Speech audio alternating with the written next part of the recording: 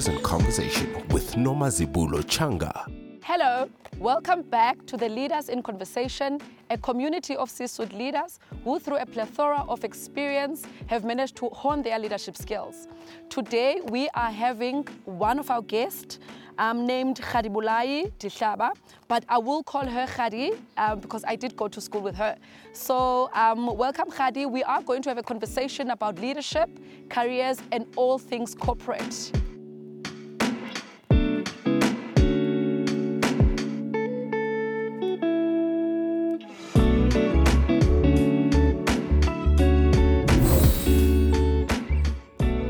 Welcome, Gadi. Thank you. Hello. Hello. How are you? I'm good. How are you? I'm good. Good. Gadi, you don't mind me calling you Gadi, hey? No. Or shall I call you with your full name? So just for intro, I'm Gadiboale Dihlabi, but you can call me Gadi, yes. Thank you. Gadi, you are the Managing Director at LPGas Association of South Africa.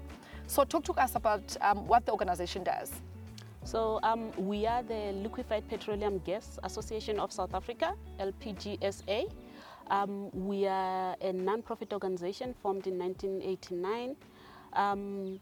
We literally deal with all things gas, gas compliance. So what we basically do, we are responsible for the promotion of safety of gas, the promotion of use of gas in the country, but we do that through best practices and through compliance.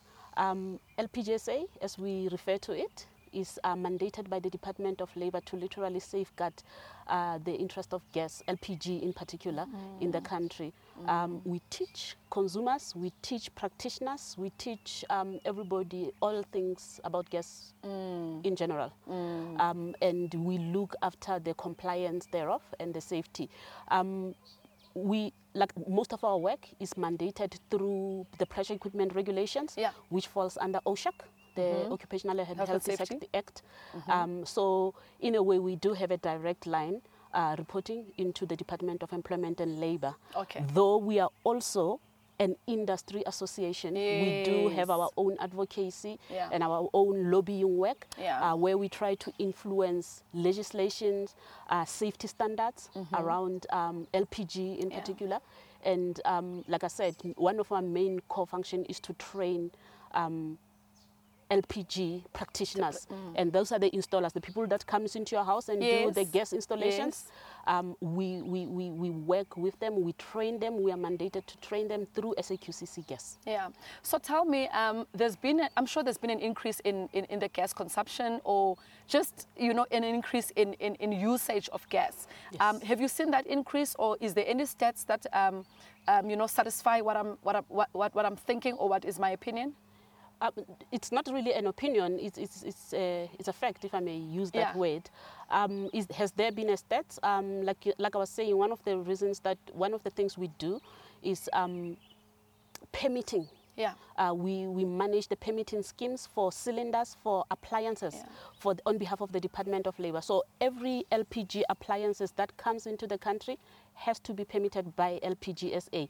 If it's not permitted by LPGSA, it's illegal. It's illegal. Okay. You can't use it in your house.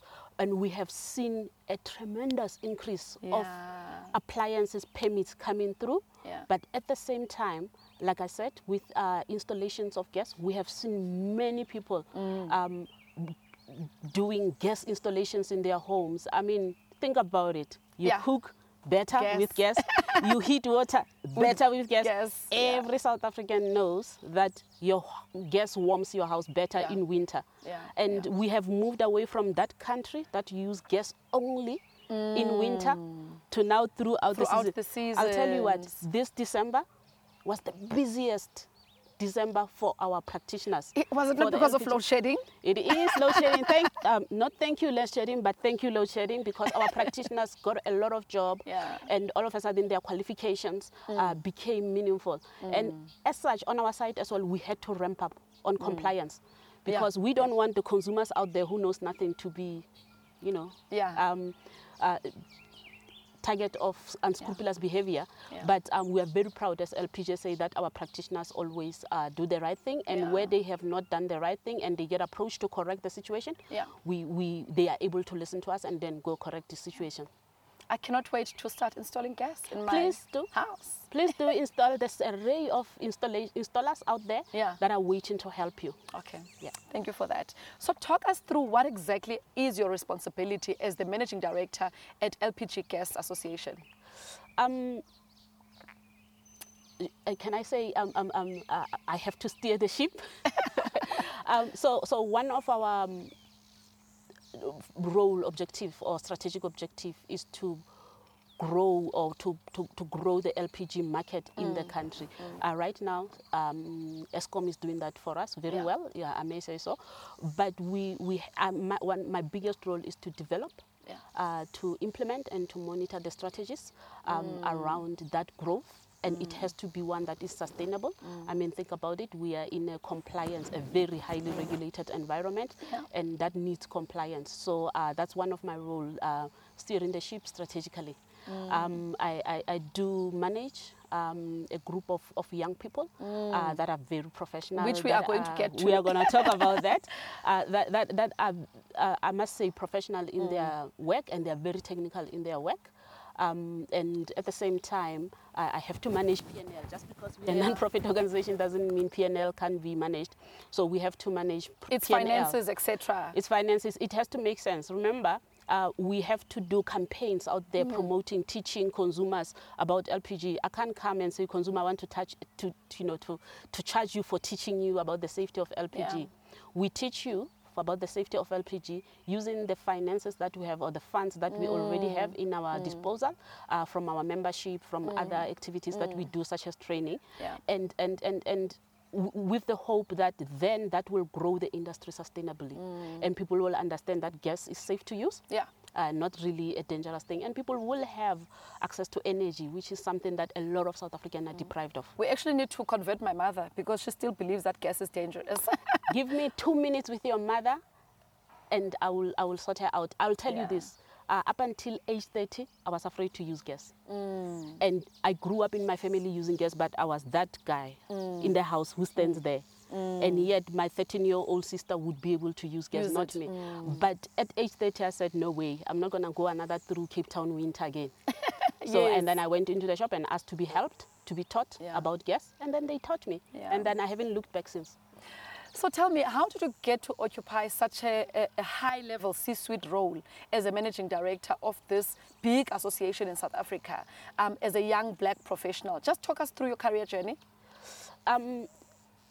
I was actually approached about this role, and I can tell you for 2 years I threw my tantrum. I didn't want to do it. And why was that? Let me get to back. I'll tell you, you'll understand why I didn't want to do it in the first place. But the role started, like my journey, when I look back, it started like 18 years ago when I entered the petroleum industry. And I started in the middle office, where you do all things compliance, risk management, and that's where actually I found my niche. I was an accountant all the other years, and then I really was a miserable accountant. And when I got into the petroleum industry in the middle office functions as a price risk manager or price risk management role, trade controls, I found my role. Your interest, your passion. I found my interest, my passion. And I went through different companies within the petroleum industry, dealing mainly with main fuels, your petrol, your diesel, your paraffin, HFO, you name them.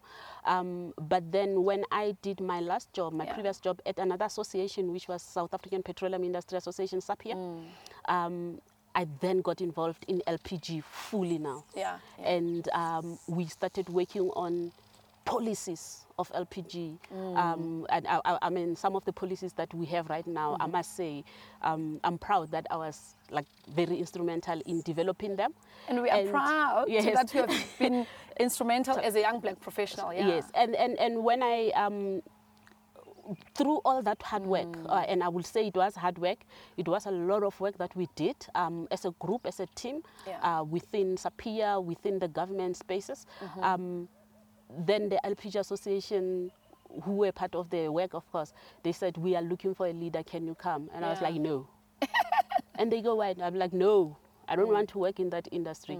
I don't want to work in that association. That's not for me. I love LPG as an energy source, and I will always advocate for it, but I don't want to work there. And I had my reasons. My reasons were simply because I just felt that it was exclusive to other people. The association was focusing on exclusively to other people. It had no interest in developing young people. It had no developed in women, black people in general. So there was a lack of gender inclusivity. There was a lack of diversity.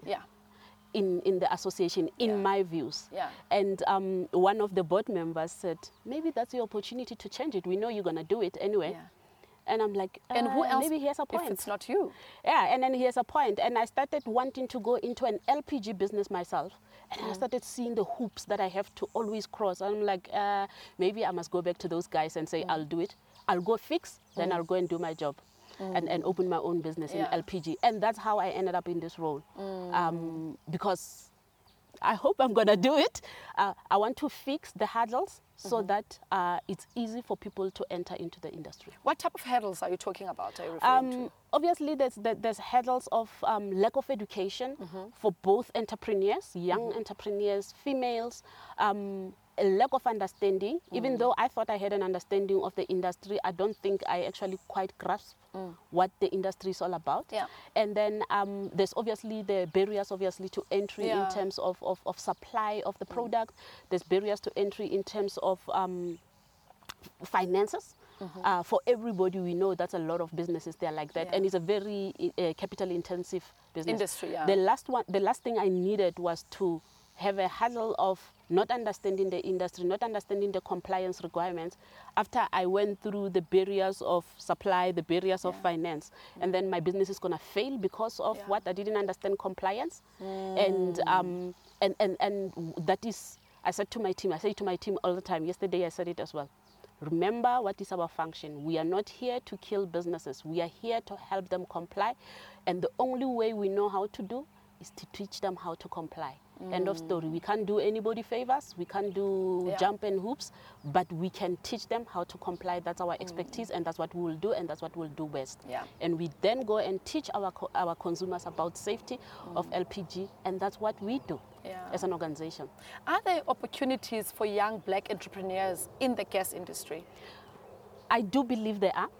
I do believe this is one of those industries where small businesses can thrive, can be developed in this. And let me make an example.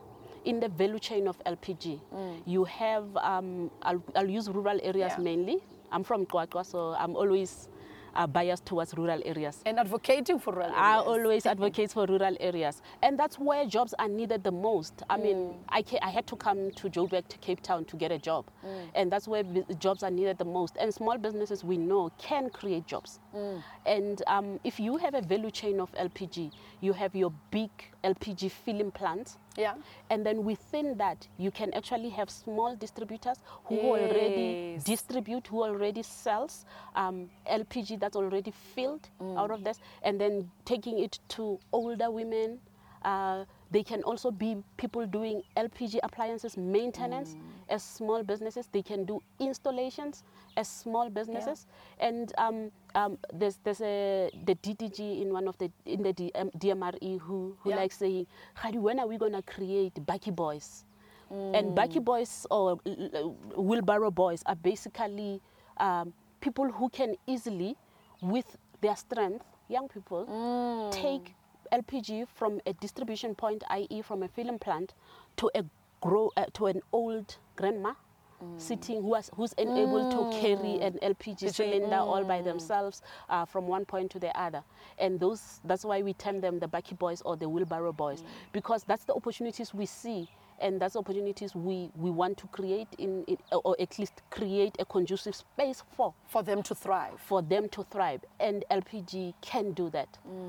Is LPG doing that? At this moment, I don't think we are fully doing that to its full capacity. To its full capacity, but I know we will. Okay, and I can trust in that. So you've studied BCom Bachelor of Commerce, yes. Bachelor of Commerce, Yes, accounting. so talk me through that journey. What you've studied and what was your interest in you choosing to study Bachelor of Commerce? It was pure coincidence and desperation. I wanted Did you have a to- clear career guidance? I had a clear career guidance. People can argue that they didn't have funds, they didn't have career guidance.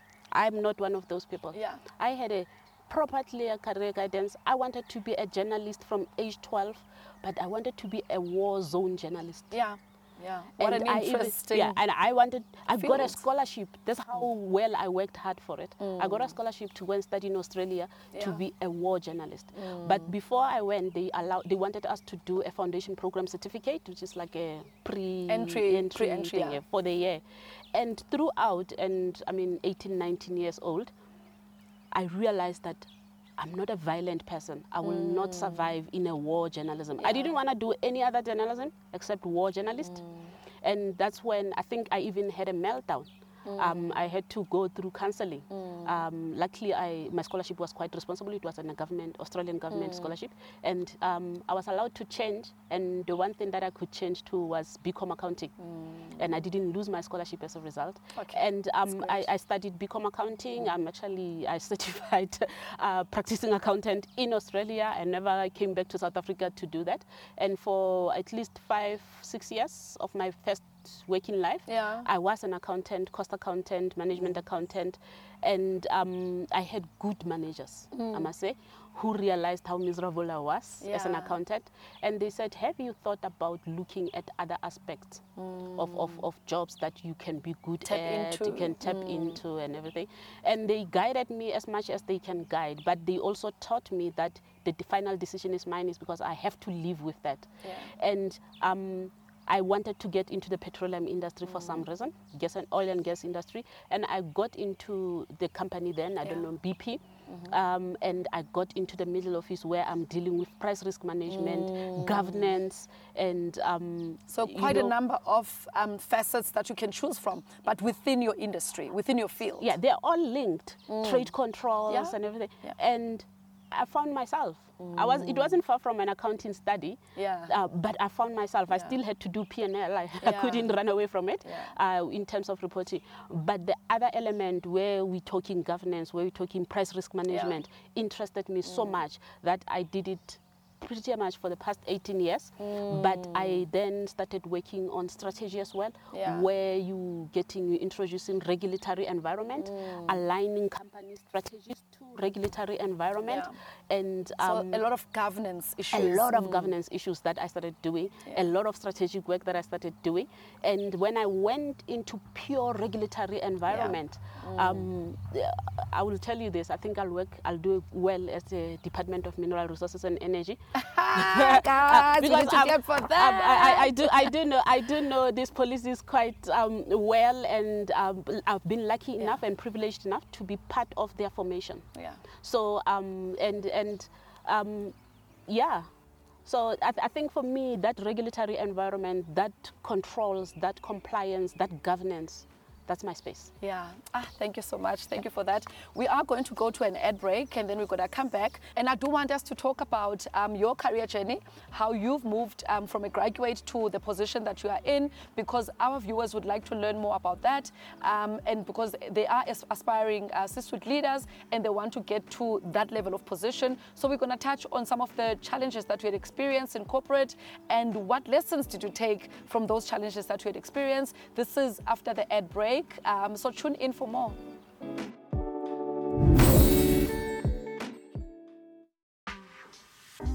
Welcome to Doughty Moments, our home for fun, creativity, concept creation, floral design, and all things beautiful. This is a space for our clients to come and talk to us about their event vision, be it a wedding, a party, a corporate event, any event of any kind, really. We play around with ideas here. We laugh. We sometimes have a nice glass of wine or whiskey to keep their creativity coming. Above all else, we've created a space for our clients to relax, visualize their event, and be excited about it. We absolutely love what we do. We are so passionate about creating these beautiful moments for our clients. We are addicted to seeing our clients' happy faces when they step into that moment where their vision has come to life. We live for those moments. True to our name, we still thrive to dote over all of our clients as well as we possibly can. We are Doty Moments.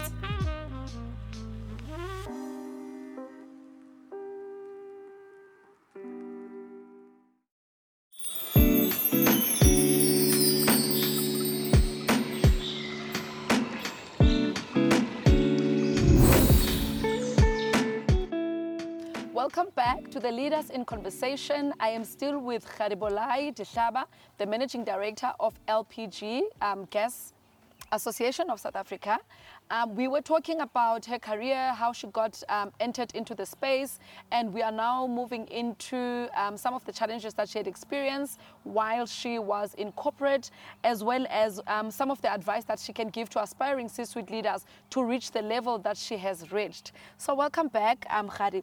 So talk to me about what can young black women do to get into the space? What is it that they can study, and what career path can they follow when they want to get into the gas industry? So there are a lot of jobs, I think, different career paths that you can follow. There are technical jobs that you can do in the space. There are, I guess, soft skills jobs, as they call them, the humanities that you can do. You just need to know your own path. What is that you want to do in what space? If you work in the technical places, there's perfect engineers, process engineers. Yes, refineries aren't so prevalent anymore, but they're there. But at the same time, globally, I mean, we are no longer confined to working in South Africa, isn't it? Young people need to be reminded that you spread your wings. We are global citizens. You can work anywhere in the world you want, and you can go and work in any refinery, in any gas fields all over the world, and having to study in South Africa, in the engineering space, in all the technical spaces, environmental spaces, so you are not restricted. Even as an accountant, you can work anywhere in the field. I'm talking to somebody in New Zealand. I know that they're looking for like people from accounting space to work in the oil and gas industry in New Zealand. And so there are opportunities, in South Africa everywhere and globally. In South Africa and globally. So don't restrict yourself. Choose the industry you want to go in. Do you want to go to oil? You want to go to gas? And what it takes to get in there, and go with it, run with it. Plan your career and run with it. I love that. Plan your career and run with it. I love that. So what are some of the hurdles or challenges that you have encountered as you were climbing the corporate ladder? Once I found what I wanted to do and made my own plans, plan A, B, C, D, and E, and there was a lot of plans, so that I can keep myself. Fails, you go to able B. to. Yes, I've been lucky. I haven't gone beyond plan C. Okay, that's good. I've stuck to, like, that's the highest plan I've gone to. But I think one of the biggest hurdles that I came through was discrimination. As black people, as women, we face a lot of discrimination in the workplace, and I wasn't able to survive it. I had to go through it. Do I want anybody to go through it? No, I don't want anybody to go through it as well. But you need to be resilient. You need to not let people dissuade you into what you want to achieve just because they're being maybe racist, because the lack of diversity in companies that you work for. If anything, fight for it. That's what I did. I was quite a headache. And I did. I belonged to transformation committees of the organization, and I was vocal about it. But in that way, I was fighting for myself, but I was also fighting for my colleagues. Others, So that's what I did, and that's how I overcame that one. And I wasn't afraid. And I understand people who are afraid. But try to dig deep and get that out of yourself if you are facing that. But the biggest one, which I think anybody can get through, can go through with, is basically not being able to align your own career path with the organization succession plans. And I came across that the one company that I wanted to stay in could not accommodate my career plans. And that's a big one. That's a big one. And that was a bummer for me. And that's when I had to reach out in my plan C, because plan A, plan B didn't work out. So I had to reach out in plan C. So simply make a plan and always make sure that your plan is solid, so that when the other one doesn't work, you are able to navigate through the other one. And I have learned this later on, and I think it's important to share, that we all expect the organization to do things for us. Not all the time are they going to be able to do those things for us. Just remember that you have embodied into a family with its own cultures, and where it doesn't suit you and your purposes, perhaps it's off-rampant. And just don't be destructive. A lot of people stay in organization and become destructive. Just don't be destructive. Realize that it's not working out here because your plan and the organization plan is not being aligned. And I had to leave the company I wanted to stay in because we were not aligned. There was not alignment, and then I'm back in my path. I'm back and in you my were not plan A. destructive. I think that's a very good point, because we find a lot of young professionals when their values or their career path is not aligned to what the organization is offering, they start to become destructive. And what often happens is that hinders their promotions, or that hinders their success within the organization. Or outside. Even outside. Because remember, organizations speak to each other. This is a small world. And you're going to meet that person somewhere, and they're going to say, not this one. Not this one. This one, no, man, no. We know her from the other organization. Or they can call. That's why references are there. We can call the other organization and say, what's this kind of person? And they may not want to talk about your positives and decide to talk about your negatives. So just be careful that when things don't work out for you with your plans, you excuse yourself. Excuse yourself. Don't be doormat. No, we're not saying be doormat. No, you can't be doormat. I refuse to say to young people to be doormat. Don't be a doormat, but don't be destructive either. And just strike the balance of being professional. Yes, be professional. That's the best way to say it. So moving right along to leadership, which is what the podcast is all about. So what does leadership mean to you? And how important is it?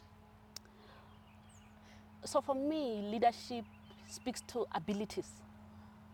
And a lot of conversations and a lot of people who write, they say let's differentiate between management and leadership. Yes, you can. I'm from the school that says you can teach management. I don't think you can teach leadership. But I have learned a lot of few things so that improves on my leadership style, or at least that's what I think. Improves, yes. Yeah, that improves on my leadership style. And for me, it speaks to abilities.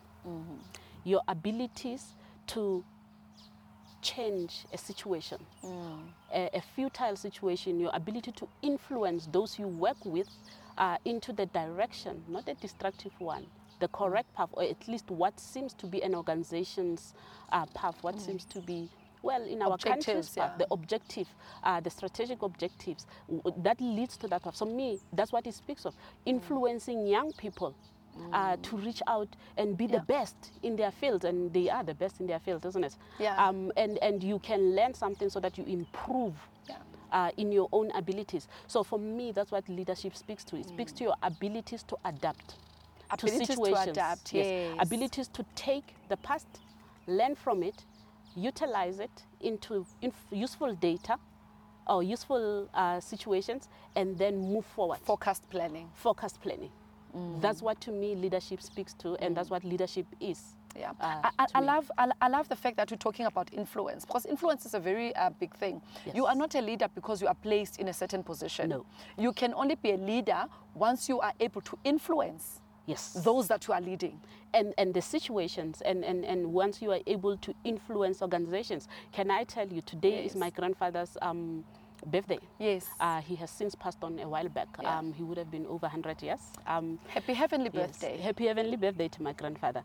And my grandfather used to say to me, and I think my grandfather used to pump me up here. And my grandfather used to be, you're going to be big growing up. You're going to be influencing the stock market. I'm like, stock markets, what is that?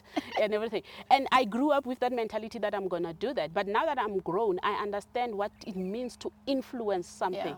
Yeah. And what it, I mean, he pumped me up, and I do believe I can influence some stuff. And I do believe that's what leadership is about. Influencing, your ability to influence. Yeah. I love that. So how can we best lead the Gen Zs? So we've got this generation that is entering or has entered the workplaces today. So those that are called Gen Zs and the millennials, we can't leave them behind. So how can we best lead the millennials and the Gen Zs? I would say how best lead any generation. Okay, I love that. Not just those. Yeah. Think about it. What frustrated you the most about your managers or the organizations you work with? The fact that you were not heard, you were not listened to, you were told what to do and do it, no thought. Like you are a robot, you do it. That's what. Do A, do A. Do A, do B, don't question. You can't work like that with this generation. Yeah. I mean, imagine how and it much frustrated us. It frustrated us. So why would you want to carry that tradition into this generation? So try to listen. Try to listen, try to learn so that you can improve yourself. And for me, that's about how you manage them, that's how you lead them, working with them. And you will be surprised what you'll get out of them. I work with a team of young people. I have at least 2 Gen Zs and few millennials. And they're so creative and they're so smart. And half the time I go like, oh, I'm so glad I can listen to them. Yes. Of course, that does not take away your responsibility to be accountable. And maybe guide them. And to guide them, you have to guide them. They are smart about some stuff, but they are little bit inexperienced about other stuff. So where you are more experienced than them, you can guide them and you work towards a solution together. But I do know for sure that my team is much more creative than I am. Yeah. So there's an element of creativity that they bring into the table. Yes. And since I say I'm strategic, I then take their creativity and my strategy know-how and then we take it place and we and it becomes a full-on product. It becomes a full-on product. Yes. So tell me, Gadi, what do you want to be remembered for as a leader?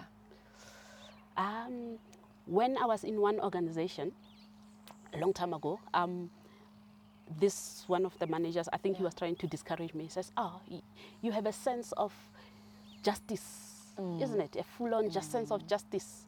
And you know, in a workplace, that's going to be your downfall. I was like, that's not a bad downfall to have. It's actually a good one. It's a good downfall I can to leverage have. on it. That I want justice for other people and for myself. That's the one that I will take. And that's what I want to be remembered as. That you stood for justice. The girl what from is right. who stood for what is right, no matter what. And it's hard. It's hard. I understand people who choose other ways. It's hard to always stand for justice, but you have to pick a lane of justice and stick with it. And that speaks to ethical leadership. So tell me about the importance of ethical leadership. So ethical leadership, from my understanding, it talks about doing the right thing when no one else is doing it, and when no one else, even when no one else is watching. Even when no one else is watching, you have to do the right thing. And that is what, from my understanding of ethical leadership, is.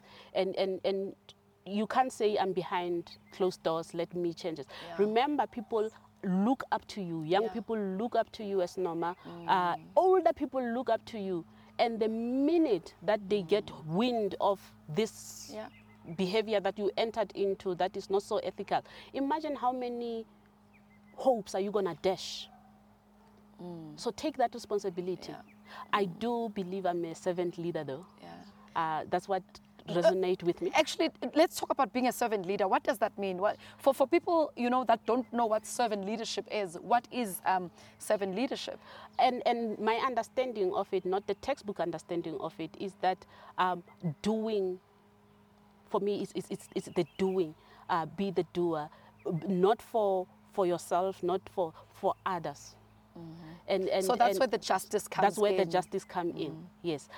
Always roll up your sleeve. I've been lucky enough, one of the first organizations in the oil industry I worked for, I worked with a lot with people who roll up their sleeve and got their hands dirty, and for the good of the organization, for the good of the employees, and that's what I attracted me the most in a workspace, and that's what I want to do in a workspace, and that's what I always strive to be, a servant leader. Do you believe in mentorship? I do believe in mentorship. Talk me through that. We all need to be guided. We all need to be shown a path. We all need somebody to call up and say, am I still in the right path? What can you help me with, right? It can be formal, it can be informal. I have a lot of informal mentorship. Same here. The formal ones, I find it too stifling. Same here. And I also don't like to be told what to do. And some of them, you find a mentor who wants to tell you what to do. And I've actually never had a structured formal mentor. Same here. It's always been informal, unstructured, exactly. But I always take something from them. You always take something from them. I have and it boils down to now getting into a formal. Every morning, 10 o'clock, Saturday, have a conversation. Sometimes it ends 2 hours, sometimes it's 2.5 hours with the person I call my mentor. I met him when I was 19 years old, and I haven't looked back, because he hasn't failed me. But even in the workspace, whenever I go, I always pick somebody as a mentor. Same here. And somebody that I can always bounce ideas to and say, is this the right path? What would you do? But you know what the mentors and things that you must remember when you get into that relationship of mentorship and advices and coaches and everything. You need to understand you're still responsible for your own personal journey, for your own decisions. They can't make those decisions for you. They can guide you. And you might as well chuck everything that they have said and continue with something else. That's okay, but be responsible for it. So tell me, do you have any mentees that you're mentoring? I also have informal mentees that I'm mentoring. I can make a call to somebody, they also have the opportunities to do that. I've always also imposed myself on some of them because I could see the potential. They need guidance here and there. And they need guidance. And I'm always proud when they do well. I'm very proud when I see them doing well. It's like, I feel like it's also my achievement. So tell me, a lot of young black women professionals, they often, fall out in corporate around junior management, middle management, before they even reach a senior management level, and let alone a C-suite level. So what would you say is the, some of the things that can make them to stay in corporate? What are the things that they can overcome in corporate so that they can remain and become the C-suite leaders? So that's a difficult one for me to answer, in a sense that I have chosen not to have a family. And for some odd reason, I've seen women, especially like you say, once they reach that little middle management, that's when they decide to get married. That's why they decide to have kids, and they want to change their focuses. And then once their kids are all grown, they want to go back and pick up where they left. So what makes it difficult is because I didn't make those choices. I made the choice to continue within my jobs, within my career, without a family. And I would say to the women, don't give up. You can have your cake and eat it. You want to have a family and a successful career, you can do it. It's possible.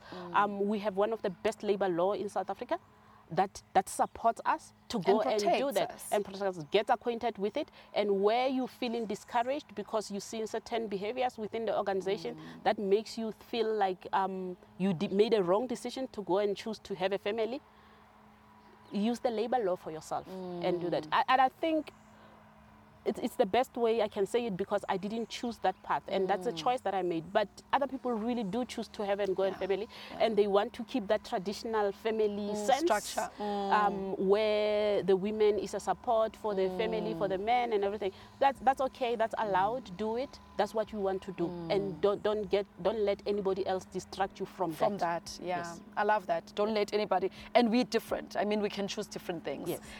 So what's next for you, Gadi? What's next? You've worked for a number of companies. You've occupied all the levels within the organization. You're now sitting at a top level of an organizational structure. And I do believe that you also sit in various boards, various committees. So what's next for you? What's next for me? I'm not so sure. Because one, I really do love the LPG industry, the energy space where we are in, and I want to stay longer in it, and be the energy professional that I think I can be. And for now, that is my focus, to working with our country, helping with our country through this energy crisis, and doing that. And after that, I'll go and run my LPG business there in the corner of Qwaqwa. In the corner and of it's going to be very successful. And I believe that it's going to be very successful. Thank you so much. We've come to the end of the Leaders in Conversation. A conversation between myself and Gadi, who's the Managing Director at LPGas Association of South Africa. And it was just such a privilege to have you on board with us to have this conversation. And thank you so much for tuning in. Until next time, thank you.